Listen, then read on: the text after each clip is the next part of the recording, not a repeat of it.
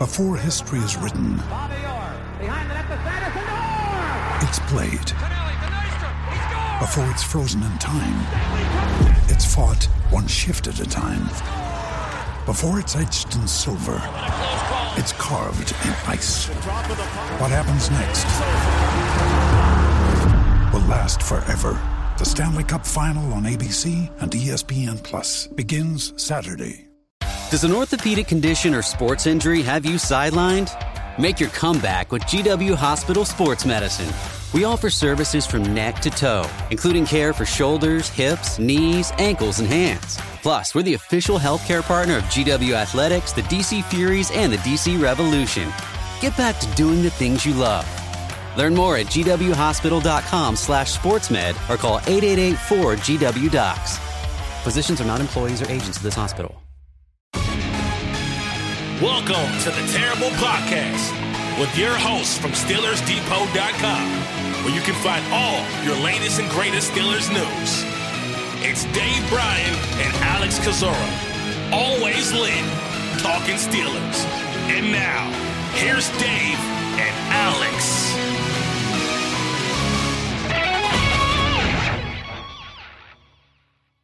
Welcome to the Terrible Podcast, Season 13, Episode 108. He's Dave Bryan. I'm Alex Kozora, SteelersDepot.com. Thanks for being back with us here this Friday, Steelers Nation. Quick heads up, Dave and I are recording this on Thursday night. So as always, any breaking news on Friday morning, which at this point you can almost expect with the way the Steelers offseason is gone. Just a heads up, we will not have that covered. But we have a couple important things to cover today. Dave, 2 new Steelers have been added to this roster. Yeah, and still got the Bud Dupree thing hanging around. He evidently came in for a visit on Thursday there, so we'll see what transpires. I guess he went and got a physical, and I guess last report is they hadn't talked contract or anything like that. But while waiting for something to happen around there, we got 2 new defensive guys to talk about, and another kind of busy day on the pro day circuit, and I think a couple more pre-draft visitors, or at least guys that they're talking to, going to take place ahead of the draft here.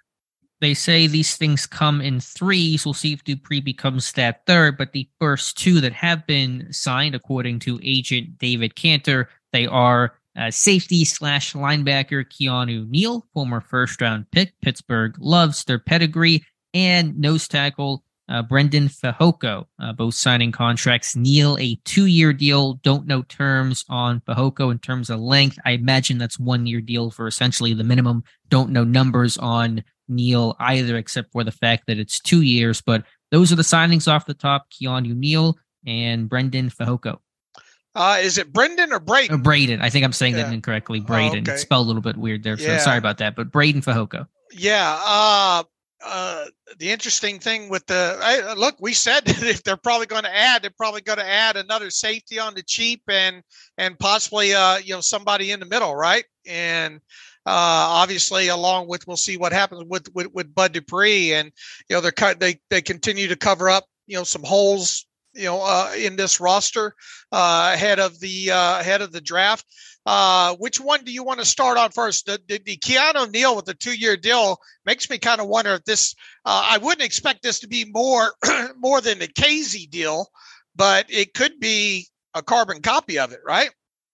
Yeah, we'll have to see. I'm going to imagine Pittsburgh's going to play him at safety. I mean, he's basically a box guy. And 2 years ago in Dallas, he was being used as essentially a linebacker. And so he is really, the closer he is to the line of scrimmage, the better. He's really physical. I remember him coming out of Florida, fierce, big hitter. He was a hammer.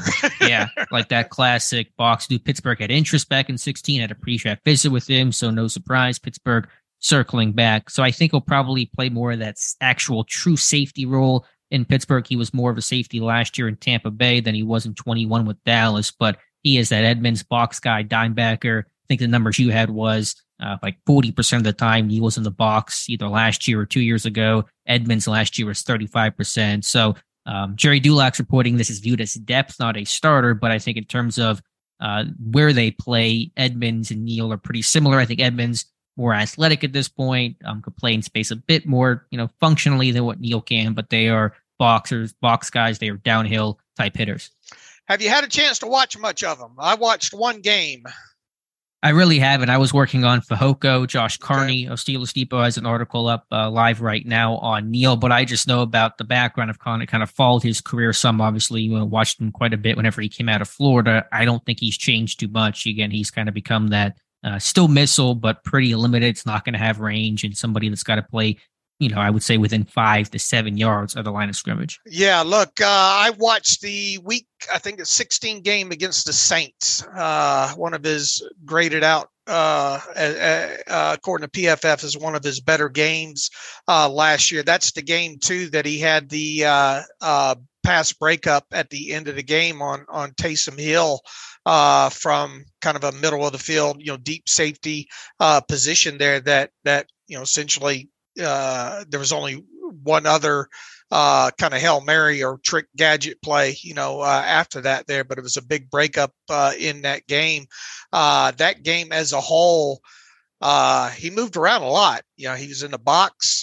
He was up on the line of scrimmage. I mean, he was deep, used sometimes in 2 deep capacity, single high capacity in that game. He was also used closer down to the line of scrimmage, mostly on top of the tight end and that kind of thing there.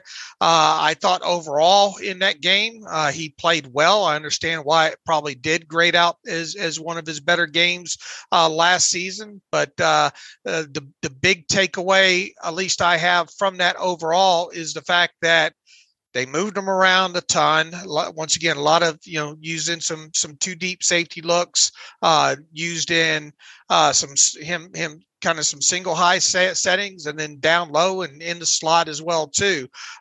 He's still a very willing tackler, which was, his MO coming out, obviously. Can run with some, with the tight ends they had on the field for the Saints. He was able to seemingly run with them okay. Good at backside chasing down the run and that kind of thing. One instance of him slipping through a tight end tackle to come up with a play, I believe, on Taysom Hill when he was, I think, Wildcat in that. So out in space overall, I mean, you're probably not going to make too much of a habit of playing him, in a deep single high type setting, but he can do it.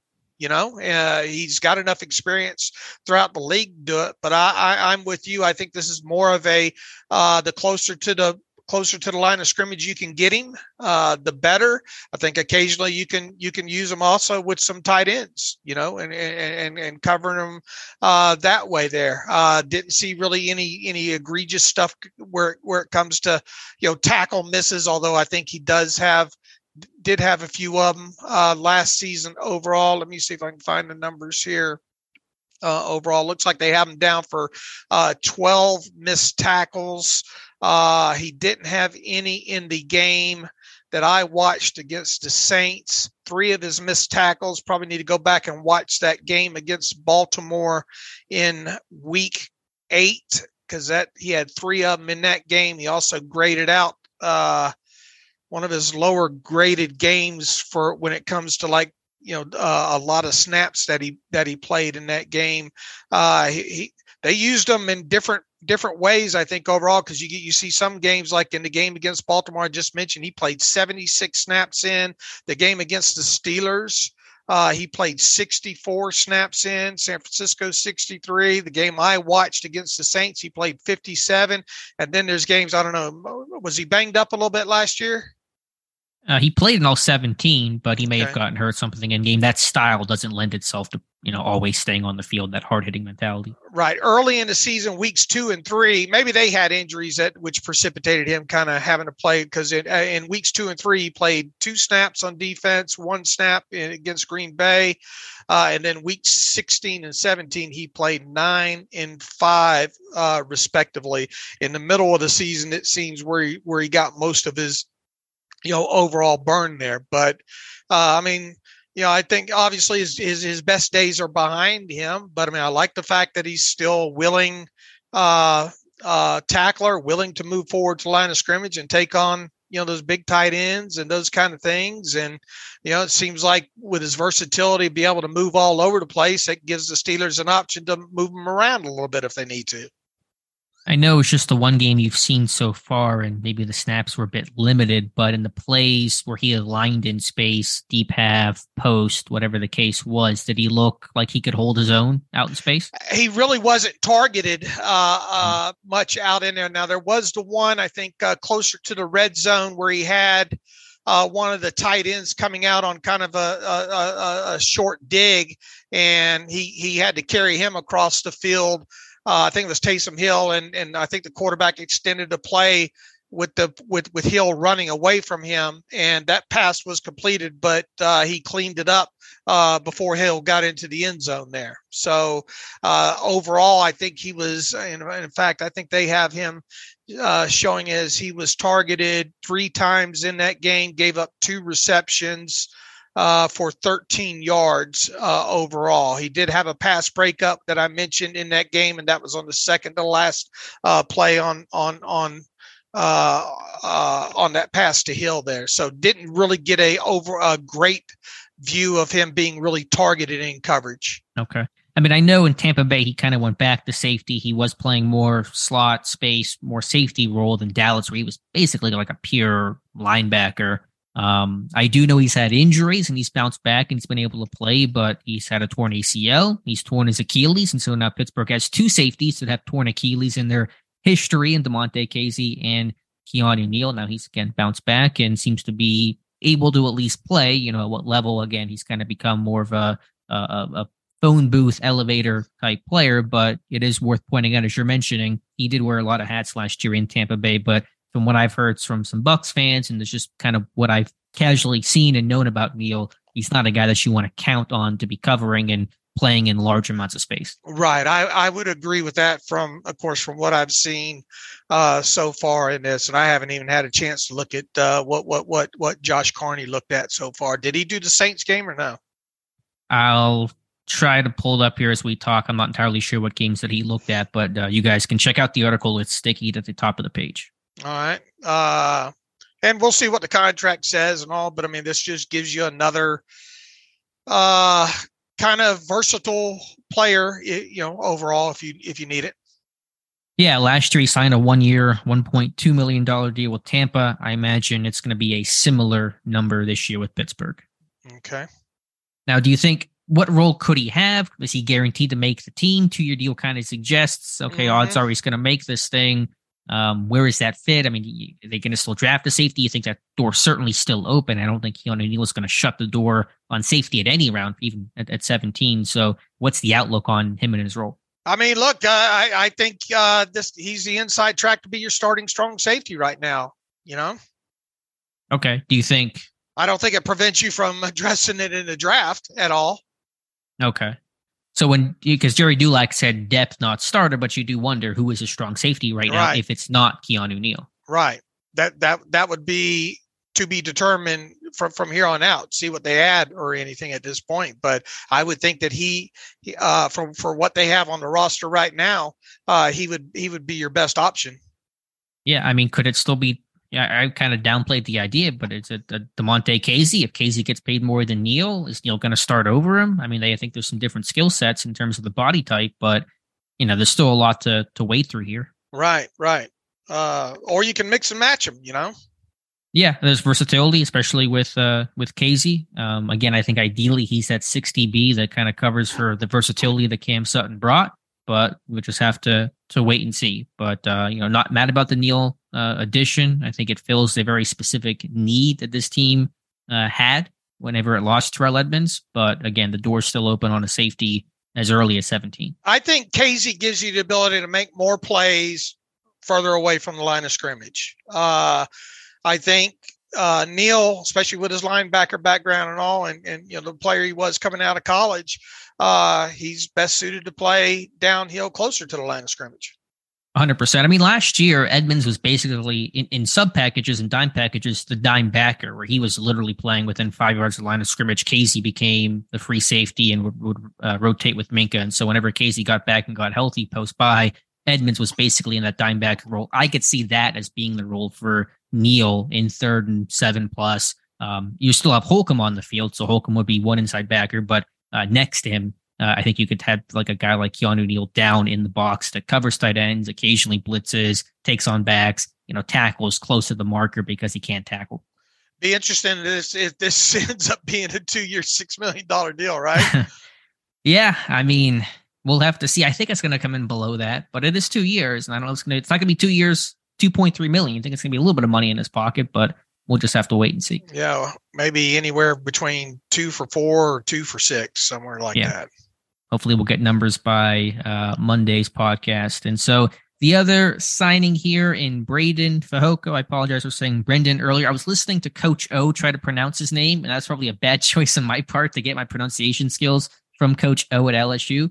And so it is Braden Fehoko being signed here. Again, don't know terms. Probably a 1-year deal that spent the last 3 years with the Los Angeles Chargers, undrafted free agent, first at Texas Tech and then transferred to LSU. Have the film room up on him as well.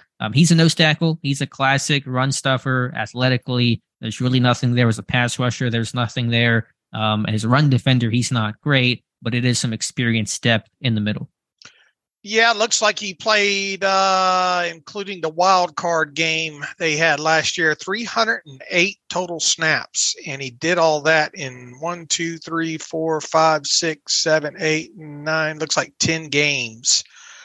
So he got quite a bit of burn, but they had some injuries last year, didn't they? The Chargers always have injuries. Yeah. It feels like, I'm pretty sure they did. Yeah. So I think, let's see, going into last year, though, he had, looks like 140 total career snaps up until last year.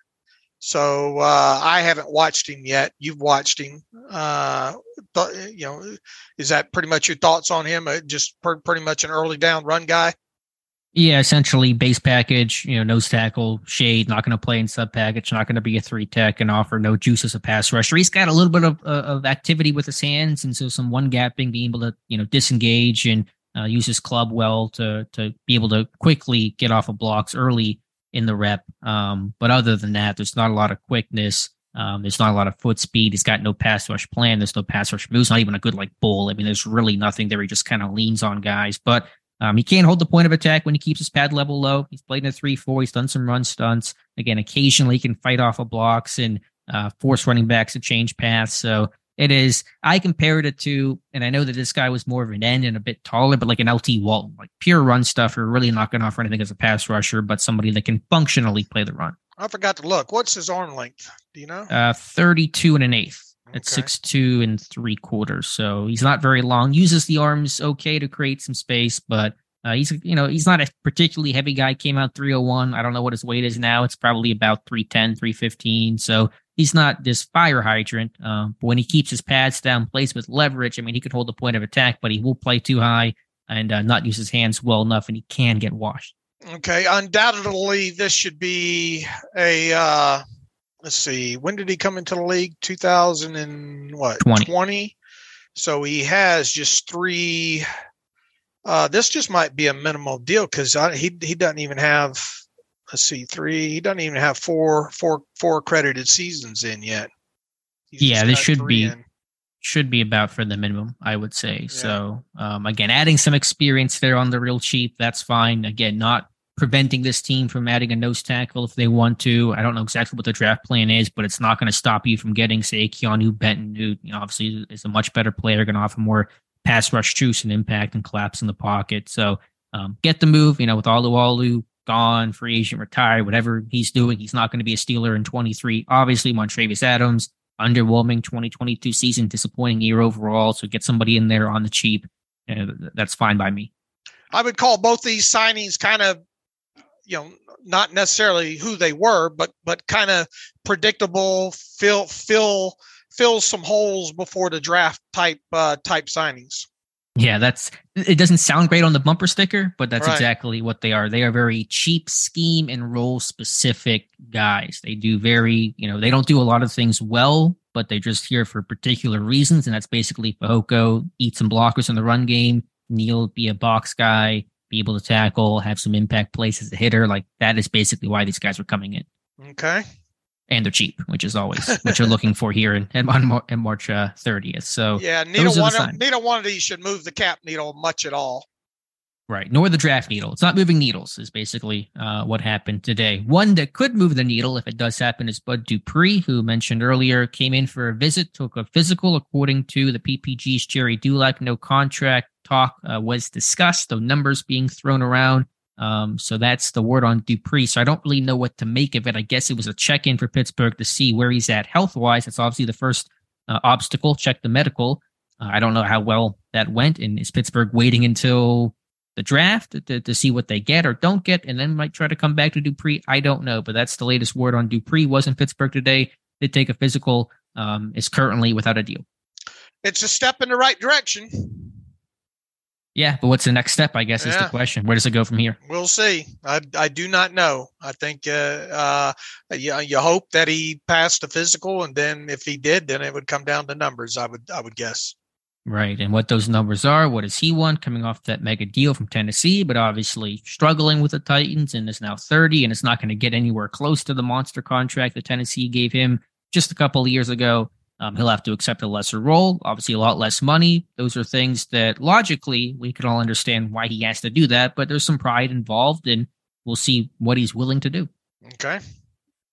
All right, so that's the Bud Dupree. A little bit of an update there from the draft perspective as pro days finishing up tomorrow, Friday, basically the last day of the major pro days. Again, there are some individual workouts in April. Devon Witherspoon, Wanye Morris, just some guys like that. Some guys that had some medical issues that could not work out at their regular pro day. But basically, the slate is wrapping up here. Still, though, some important information for us to talk about today. Pat Meyer, Pittsburgh Steelers O-line coach Pat Meyer at Tennessee, to watch the big name there in Darnell Wright. And so that certainly had our attention, Dave. Yeah. And didn't you start the morning off with finding him from the day before? Oh, yeah. He was at NC State as well, which is kind of interesting. They have a guy there, Chandler, how do you say his last name? Zavala, I believe, who was one of those big combine snubs. And they got another guy there, Grant Gibson, who's been a longtime center. So Pat Meyer has been at 5 different pro days this year. And for a positional coach, based on our history, that is a lot of pro days for one coach to attend. Right. And how much do you read into this team looking, seemingly not necessarily just him, but I think Sadowski at Arkansas. Who was at Arkansas? I think so. I know he was at Sadowski was at Florida today, right?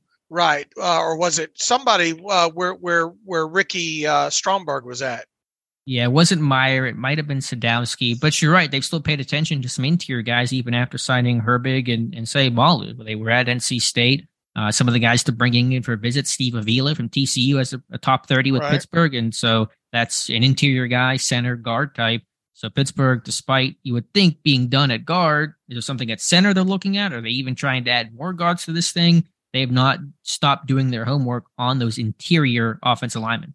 All right, and I think Tony Pauline confirmed tonight after the Florida Pro Day, which we already knew this, but he reconfirmed it. I think Osiris Torrance is still scheduled to come in for a pre-draft visit as well, too. So I'll say this. I don't think you can roll out still at this point. I don't think you can roll out center, Yeah, if there's one position that, obviously interior. It's going to be Daniel Sayamalu as your starters, Herbig as your backup. I don't know what else you could do at guard early. It's got to be center then. I would think. And an interesting note about Pat Meyer at Tennessee, we've got video proof of him conducting the O-line drills there. So that's pretty notable. Yeah, certainly. And Wright, obviously, he's the big name. He's played tackle. He's played a bit of guard. I don't know exactly where Pittsburgh projects him at. There's also another guy, too, Jerome Carvin, who's played all over for Tennessee. He's got a lot of experience there, 43 career starts. So with Wright, we talk about the big guys, the long guys. He's not quite the house that Dawan Jones is, but we've mentioned Wright for quite some time. And he's a guy that, if history is the indication, without Tomlin, Kahn being at Tennessee, again, they were not. With Meyer being there, you say, okay, not first round, probably not first round, but second round, 32, if Wright is there. It may come down to, and I'm just kind of spitballing here, it may come down to Dawan Jones and Darnell Wright at 32, and depending on who's there. I think you might be right. and then maybe a center. Would they take 2 offensive linemen with their first 4 picks? You know, I mean, they're pretty committed to upgrading this thing, but that feels extremely. I mean, Cole was fine last year. He's not a top tier center, but they do need a backup. But you're not going to necessarily draft that guy in the 3rd round for backup purposes. Right, but I mean, you would open up, if you did, you'd open up the opportunity to at least push for the job. You would think, Yeah, if you draft any of those guys early, top 3 rounds, I mean, you're saying this guy's got a good chance to start, going to come in and compete and try to play right away. So I don't know. I still wonder if they're really going to take a guard center that early. I think they're still more likely to take a tackle at the top, but obviously you can't rule these things out. Well, you only have still at this point 3 tackles on the contract, and one of them. Borderline, right, and Raven Clark, yeah, right. Absolutely. So I mean, I think the biggest takeaway, and I think Josh Carney had a terrible take about this earlier in the day, is it does seem like they've paid some attention to the top centers, because remember the Ohio State center was also at that pro day as well too, and he's one of the top 2 or 3 centers in his class. And John Michael Schmitz came in for a visit on March 24th. And so they've done their homework on those guys. And at first you thought, okay, well, they didn't know it at the time. Maybe if they were going to get some of these guards. And so they were doing their homework both on free agent options and the draft. But even after the signed, sealed, delivered contracts of Herbig and Sayamalu, Torrance is still coming in. They were at NC State. They're still showing interest in some of those interior guys. Okay. So they're going to draft. They're going to draft at least 1 offensive lineman. We know that. Yeah. From there, how do you narrow it down from there is kind of the big money question. Mm-hmm.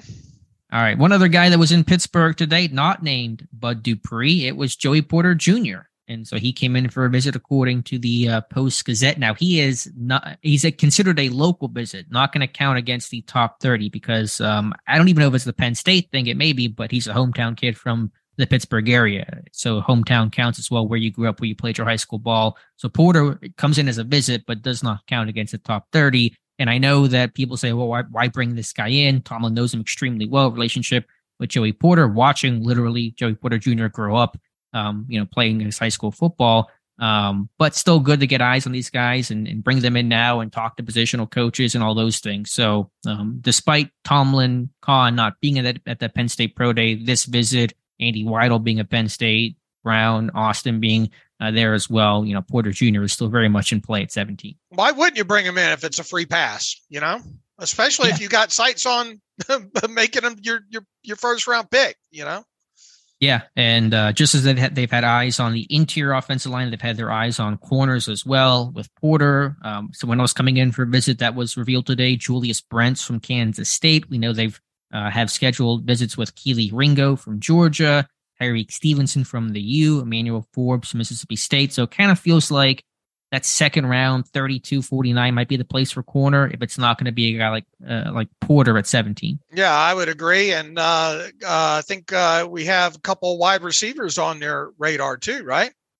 Yeah, now that's going to be Jonathan Mingo from Ole Miss, Charlie Jones from Purdue. And so those are now Jones played mostly outside at Purdue. He might project more inside at the next level. Mingo's played outside and inside as that kind of big slot type. And so again, you're seeing, going off the discussion that we had on Wednesday about the different body types you can have at slot, what Pittsburgh will gravitate towards, you've kind of gotten a different feel with Jones versus Jonathan Mingo.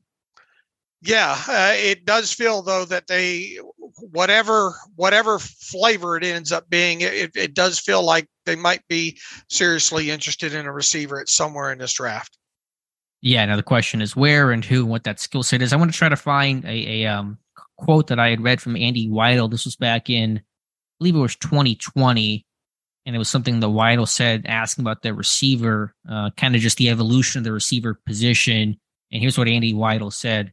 He said, quote, "It's become a space game, and it's become a game of matchups and spreading people out, receivers that can win on all 3 levels early, top of the route, and guys that can stretch the field. It's become a one-on-one league and a space game, and guys that can win and guys that can go above the rim and play the football. It's really evolved into that, I believe." And so what's a takeaway there? Nothing really earth-shattering. He wants guys who can get open and win 1v1 matchups and guys who can go up and get the football. But that's kind of Weidel's seemingly philosophy on what he wants in a wide receiver. All right. That's good info there. I got a question for you that I was thinking about when it comes to Joey Porter. Sure. Do you have any concerns about who he is and who his dad is and the relationship with Mike Tomlin, or is that just something that, in other words, are you worried about football dad here? Are you worried are you saying that, are they taking him just because of the relationship? No, I'm talking about after the fact of taking him. Explain that in a sense of, do you think Porter Senior is going to be too involved in like trying to coach him? Yeah, or too much in Mike Tomlin's ear on some things. Just a football dad, Yeah. Nah, I mean, probably wouldn't be the first to try to get in contact. I mean, obviously there's a different relationship there between, Joey Porter Sr. and Mike Tomlin, but Porter's no longer in the organization. I'm sure he can blow up Tomlin's phone all he wants, but that's not really a concern to me. Okay. It's just something that I thought I'd bring up. I think if you think about a concern, it might be, is that just going to be one of those comfort things? If we know this guy so well, and obviously Porter Jr. is a quality player, but is it going to be, well, it's that too easy dots to connect there and you don't think about it too much and you make a bad decision just because of, the guy so well. I guess that might be the concern there with taking Joey Porter Jr. Okay. But obviously, I think, Porter's still one of the top corners in this class. Really, there's a case to be made against taking Porter at 17. It's how deep this cornerback class is. And can you find a really good corner in the second round? You absolutely can at 32 and probably at 49. And so could you try to take something else at 17 where maybe that depth is not quite as strong? To me, that's probably the biggest argument against taking a guy like Porter at 17. I think one of the biggest mysteries, we've talked about this ever since Omar Khan became GM and all, is will this year be another year that we'll be able to circle that they were at the pro day of the first round draft pick? Yeah, Porter would be minus Porter with a well-deserved asterisk. Yeah, although it'd be one of those things we'd always have to explain for the next 15 years. Sure. Except for that one time with Porter, but we'd be saying that in 2031, and you just kind of get tired of saying that. I think that streak will continue, and who that guy's going to be, I don't know. Haven't thought about it in depth, but I think the streak of, they're going to be at the pro day of one of these first round picks. I think that streak will live on. Okay, all right. How surprised were you that we didn't have? I mean, you'd have to think the meetings are over, right? Or did Tomlin go? Do we know Tomlin went back to Pittsburgh today and was there for Bud Dupree and all? Or I guess we don't really know where Tomlin was today. He wasn't at any pro day. No, he's probably getting back in town. I think the league meetings wrapped up Wednesday. He probably was in the building at some capacity. I don't know how much he had a conversation with Dupree, maybe casually, but I think today was probably more about the physical and let's get you medically figured out and see kind of where you're at and proceed from there. Are you asking about meetings in terms of pre-draft visits, or what are you asking about? I'm talking about. I kind of envisioned him showing up at Tennessee today, to be honest with you. Yeah, it's you never know for sure, and Tennessee has a fair amount of quality prospects, but I feel like they're done with their pro day. I feel like obviously, they just they traveled so much and, Wright was at the Senior Bowl, so they got eyes on him there and met with him down there and met with him at the Combine, I'm sure. So they probably felt like they've done quite a bit of homework on Darnell Wright. Even though they know him pretty well, were you surprised Dunbar was not at Florida, or at least that we know of? Yeah, a little bit. I thought, again, he might go there because, again, his son works there, just kind of a good excuse to go see him. But I imagine with Dexter coming in for a pre-draft visit and with Dunbar being at the Combine, putting Dexter and the other D linemen through drills, it's probably enough comfort there. So I thought he would be, but I guess it's not. Did. Yeah, not too terribly surprising that he wasn't. I don't know. Is Florida State's pro day today? That's tomorrow, isn't it? No, I think it was today too. I have to check. There's no defensive lineman there. I just think about the safety, Jamie Robinson, and who was there for. Well, we know Ike Taylor and who was at Florida? Ike Sadowski. Taylor and that was Mark Sadowski. Yeah, that was your eagle eye on that one. So I know that Ike put some of those DBs through drills. There's that safety there, Trey Dean, who did not test well, but has some size and probably better tape than what the testing suggests. And so Florida's got a couple of those guys. They got a bunch of them. Ventrell Miller, a linebacker. Of course, Osiris Torrance, a guard. There's a pretty good group down there at Florida.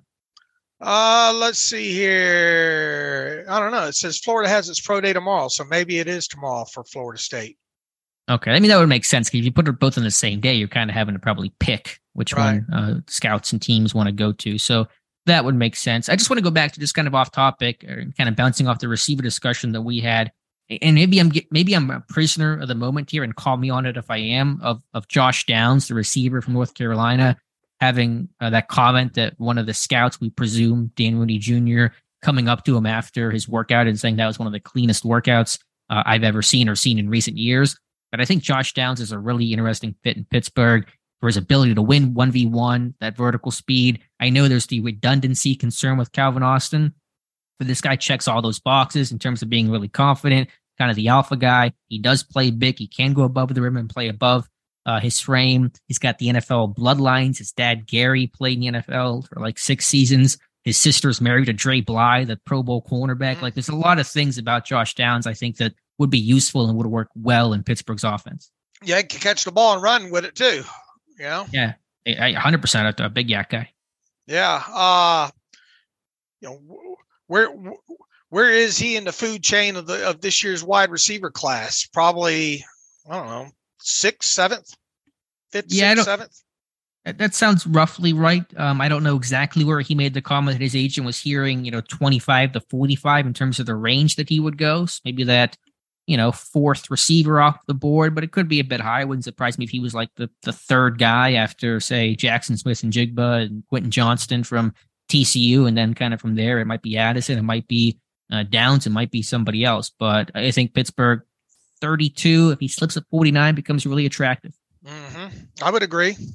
So just had that thought again. I know, and again, and I don't mean to belabor the point, but do you want the small guy that's kind of similar to Calvin Austin, or do you want the big guy, but you don't know, is he going to be used in Matt Canada's offense the way that slot receivers seem to be used in terms of the gadget stuff and jet sweeps and orbit motions and all that kind of stuff? So I just to reiterate the point I made on the last podcast, what type of slot guy, if they do draft one, who will that be? I'm really anxious to find out.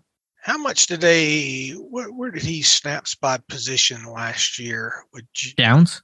Let's see. Let's see if I got this. Slot, 529 snaps out of the slot last year. 122 out wide. All right, that sounds about right. And 28 in the backfield even. Yeah, a guy that you can win on a lot of levels, has even some minor punt return ability. And so, that's a guy that I think at least fits. Am I saying he'll be the pick? No, I'm not saying that, but I just think he's a really interesting guy that would be an exciting player in this offense. I think they do want speed with it, whether it's a big slot guy or a smaller, guy or whatever the receiver type is. They want somebody that can stretch the field vertically. Yeah, he does seem kind of size-wise redundant to Calvin Austin III, though, right? Yeah, again, he's small. I mean, he's 5'8", $171. I mean, he is not a big guy. I think he does play bigger than that frame. Some of the advanced metrics, I think, bear that out. But again, I mean, with Calvin Austin, you don't know what you're going to get. Let's say Calvin Austin doesn't become anything. That's one thing I've stretched since I haven't seen him, Right. And so, and if the worst, what problems to have if both Calvin Austin and that small slot receiver are both good players? Oh, I think you can figure it out. You never said you had too many good players. So if that's the worst case scenario of you have two really attractive, big play, small slot receivers, you'll be able to make that work. And so I don't really see it as the issue that maybe some other people do. Okay.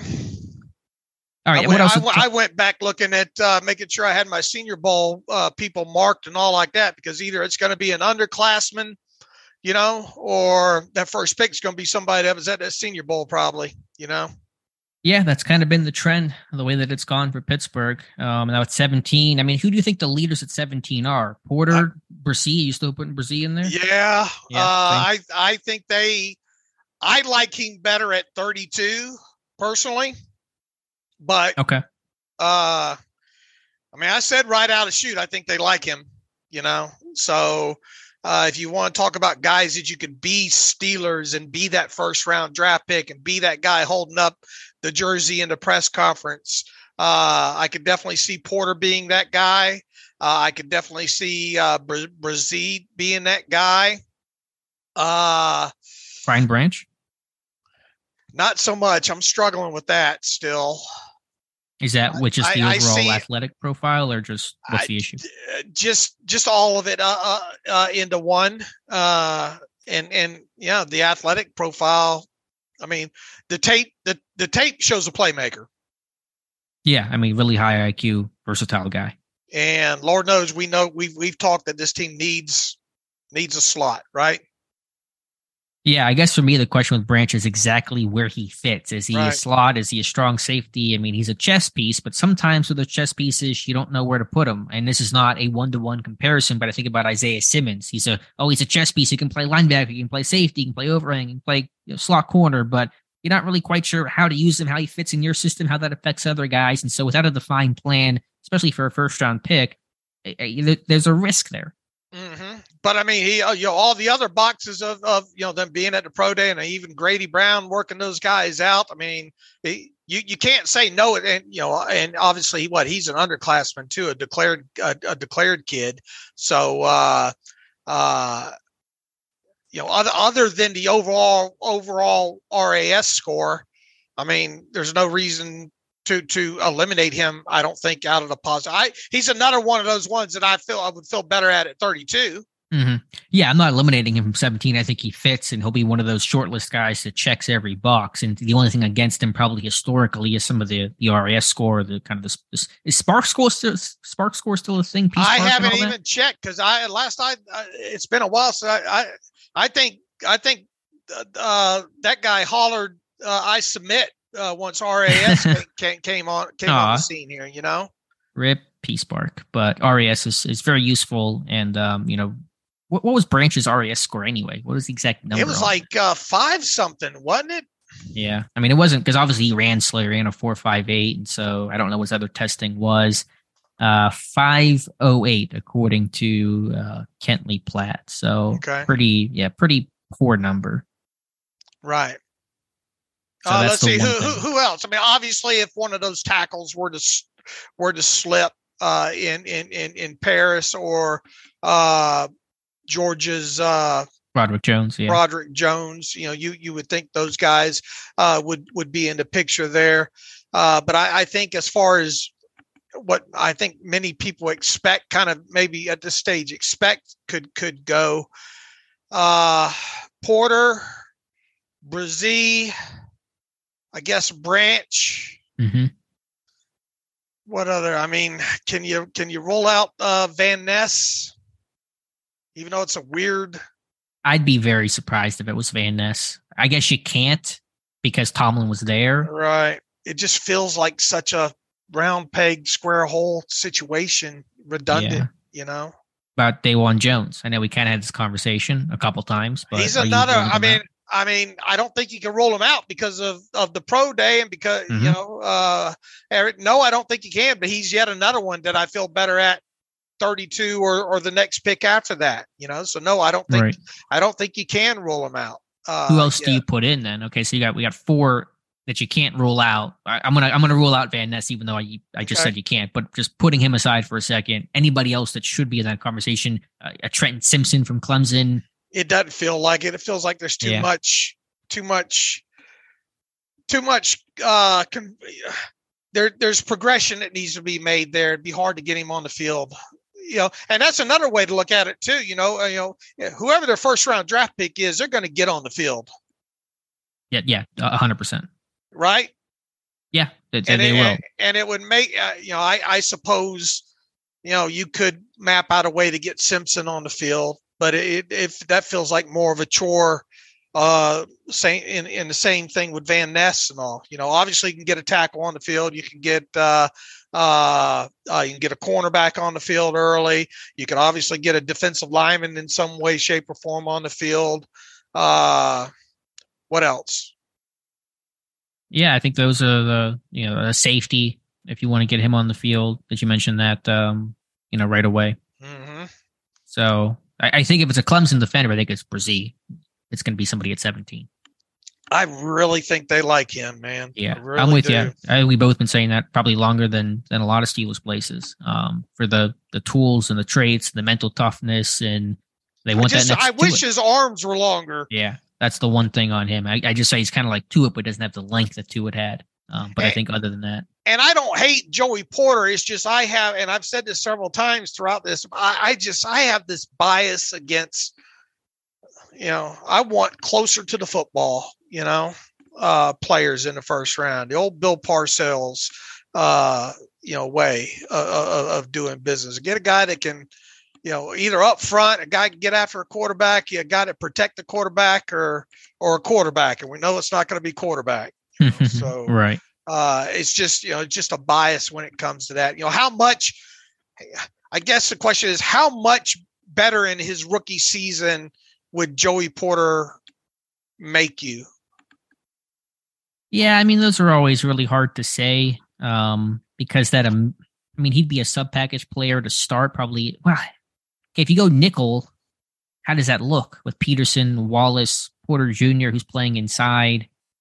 I mean, I don't know exactly how you make that work.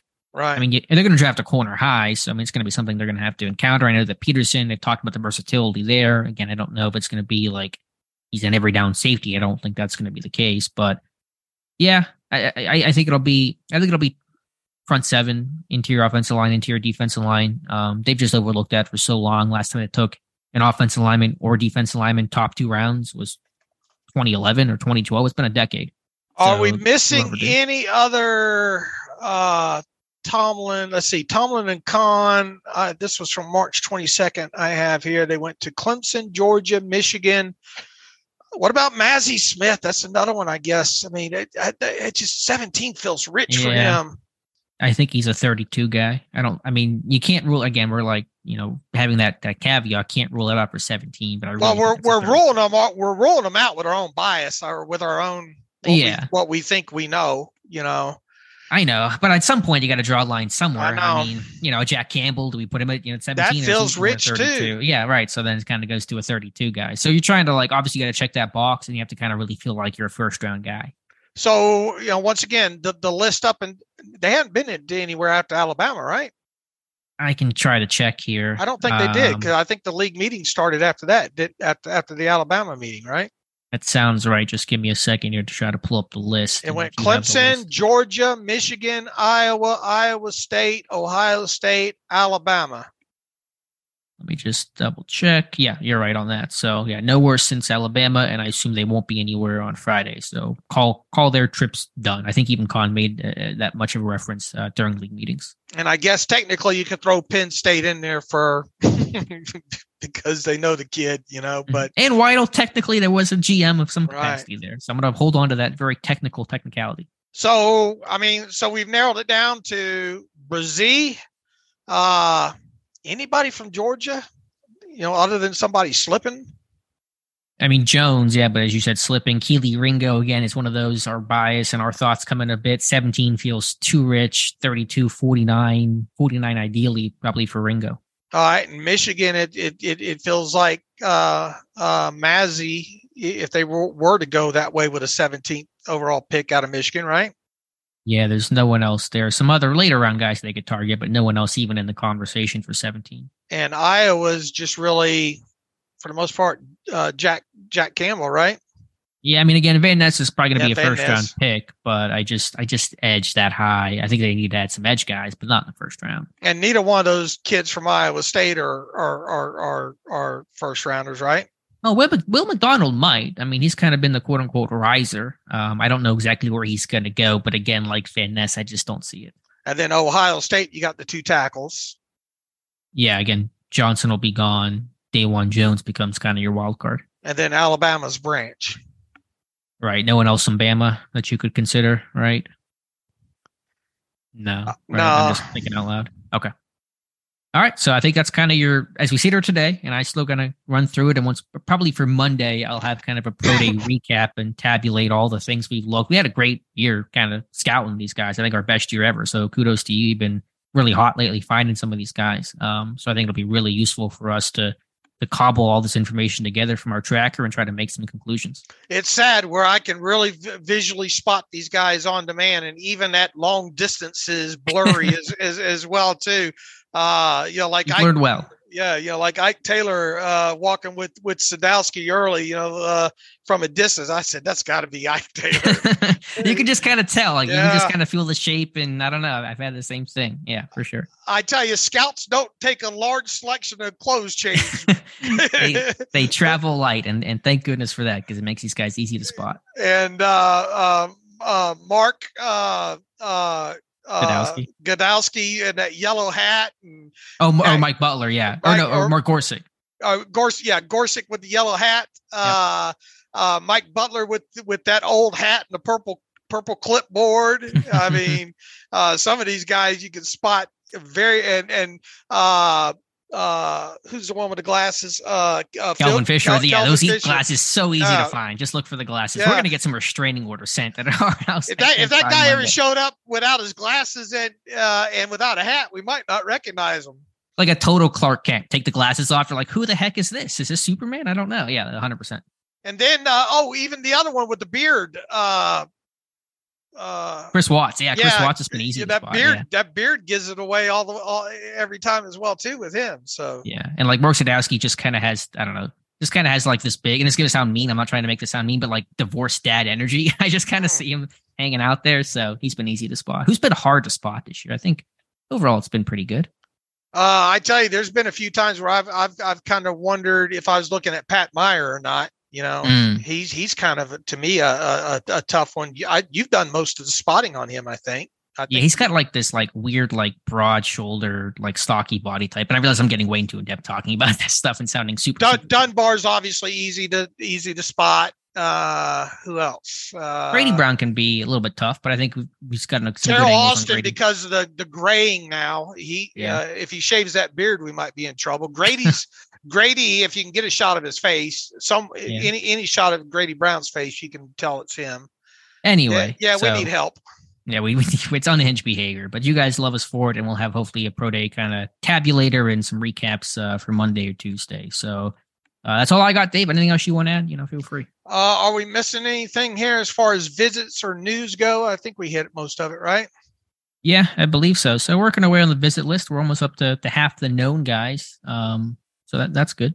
And that's not bad before even April hits. I think we're probably a little bit further along in that list than we normally are. Yep, I think so. Let's see. Todd Gensler writes in. We'll take one or two of these questions here. Hey, fellas, I know much of you how much you like playing Blues Clues during the draft. Looking at what the Steelers are doing right now and comments made by both Omar Khan and Mike Tomlin, here's what I deduct, he says. They will pick a D lineman with the top 2 picks. It's a position they have not addressed at all during free agency, especially nose tackle. Well, obviously, he said this before Braden was signed. But we feel you there. Tomlin made a point in his press conference that they were going to continue to address the run. That being said, I cannot see them passing up an offensive tackle in the top 3 picks. I think that's obviously, proper analysis there, Todd. He says, I hate the idea of picking a wide receiver early as the cornerbacks and tight ends are very deep this year. This is another position they haven't addressed, and there are many to choose from. Yeah, Alex and I have talked too. If it really feels like they're going to draft a wide receiver at some point. He says, finally, if you had to pick which is most likely to happen, trade the 49 and 17 to move up in the top 10, or trade the 17 and move back to get more compensation later and possibly a 5th. So he wants to know what's more likely, move up to 10 or trade back from 17.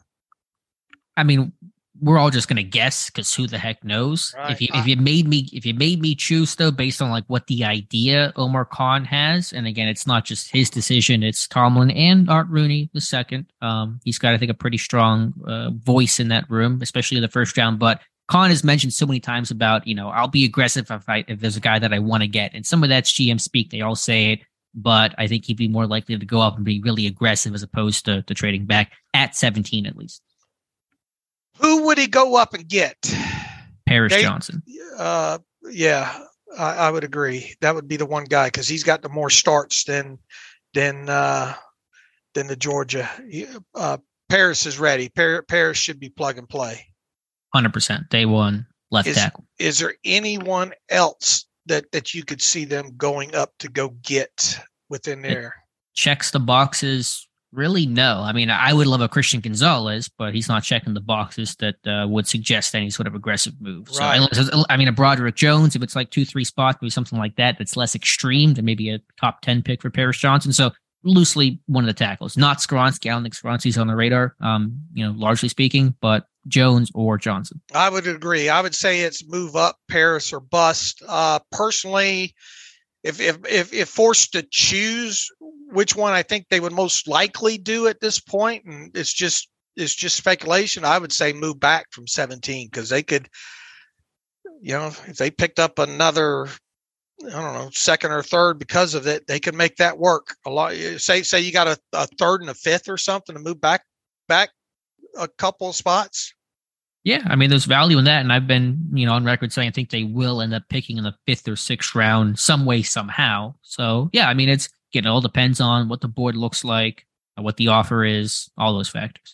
Let's see. He says, I know there are several players away. I just hope they land on a franchise type player in the first or second to build around. Steelers always approach the season like they are 1 or 2 players away from the Super Bowl. It says, really appreciate your coverage during this busy season. Hey, we enjoyed doing it. Thanks for the email there, Todd. Let me see if we can maybe get to one more before we get out of here.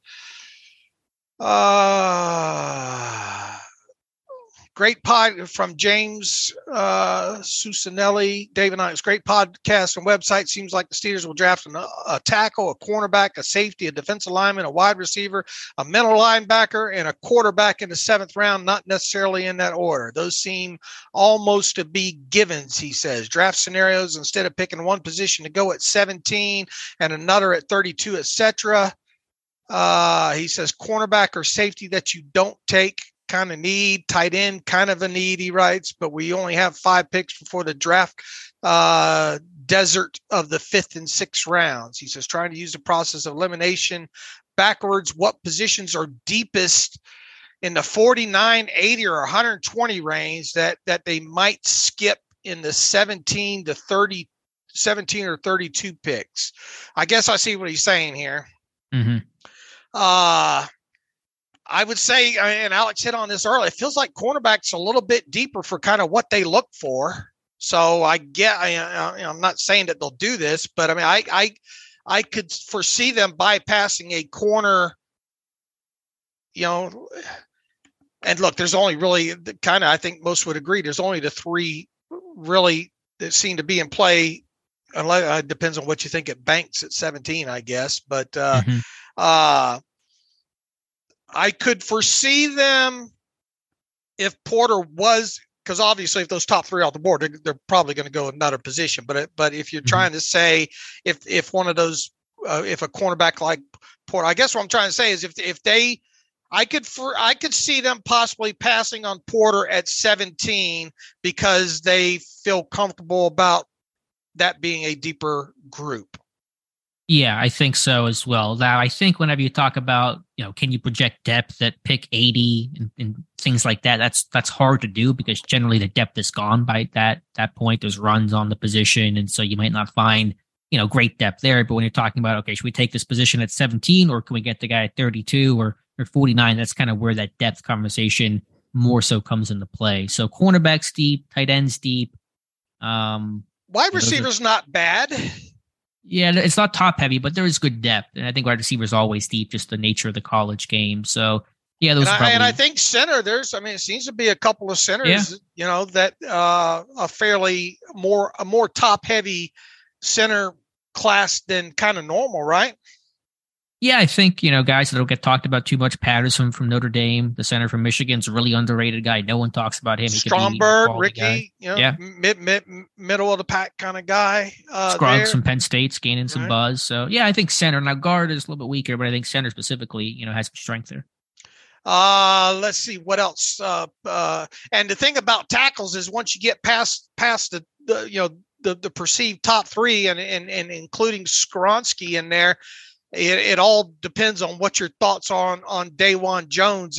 But past Dawan, it feels like there's a pretty good gap there.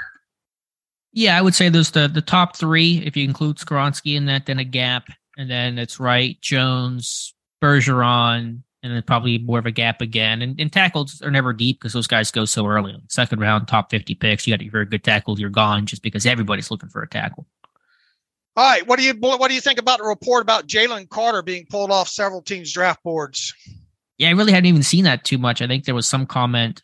I think the Raiders had said that he's still on their board for whatever that's worth. Yeah, I'm sure some teams will have him off. I mean, I don't know if he's on Pittsburgh's board because of the off the field kind of concerns there, despite the talent that he is. So, it's draft season. There's rumors. Hard to know what to believe. I'm sure it's true for some teams, but as you say, as the old adage goes, just takes one team. I still think he'll be a top 10 pick. All right, we are trying to get together another draft roundtable, correct? Yeah, hopefully for a week from today, Friday, if you're listening on March 31st. So the following Friday in April, then hopefully we'll have a roundtable. Probably have maybe one before the draft as well. So maybe two more coming up here because there's so many draft contributors to get their thoughts and voices on. But we'll do something here pretty soon for the podcast. All right, and we appreciate everybody listening. You can follow me on Twitter at Steelers Depot. Follow Alex on Twitter at Alex_Kozora. Follow the show at Terrible Podcast. Email the show, theterriblepodcast@gmail.com. If you like what we do and want to donate to the cause, go to SteelersDepot.com. Hit the donate button. Also, if you like an ad-free version of the site, SteelersDepot.com. Hit the ad-free button up right navigational bar. And we're working through some site problems right now, some sluggishness. So if you visit the site, have a little patience there. We're trying to hopefully that played a part in us having to knock this podcast out late Thursday night there. But just want to be upfront and let you know that we're trying to work through a couple of site issues here. Hopefully by the time you listen to this, those will be taken care of on Friday morning there. But we do appreciate everybody listening. Got a couple of those great film rooms up by Josh Carney and Alex Kozora on the two new ads, and barring something big happening, and who knows, maybe we'll have another podcast before Monday, but if not, we'll talk to everybody on Monday. So as always, thanks for listening to the Terrible Podcast with Dave and Alex.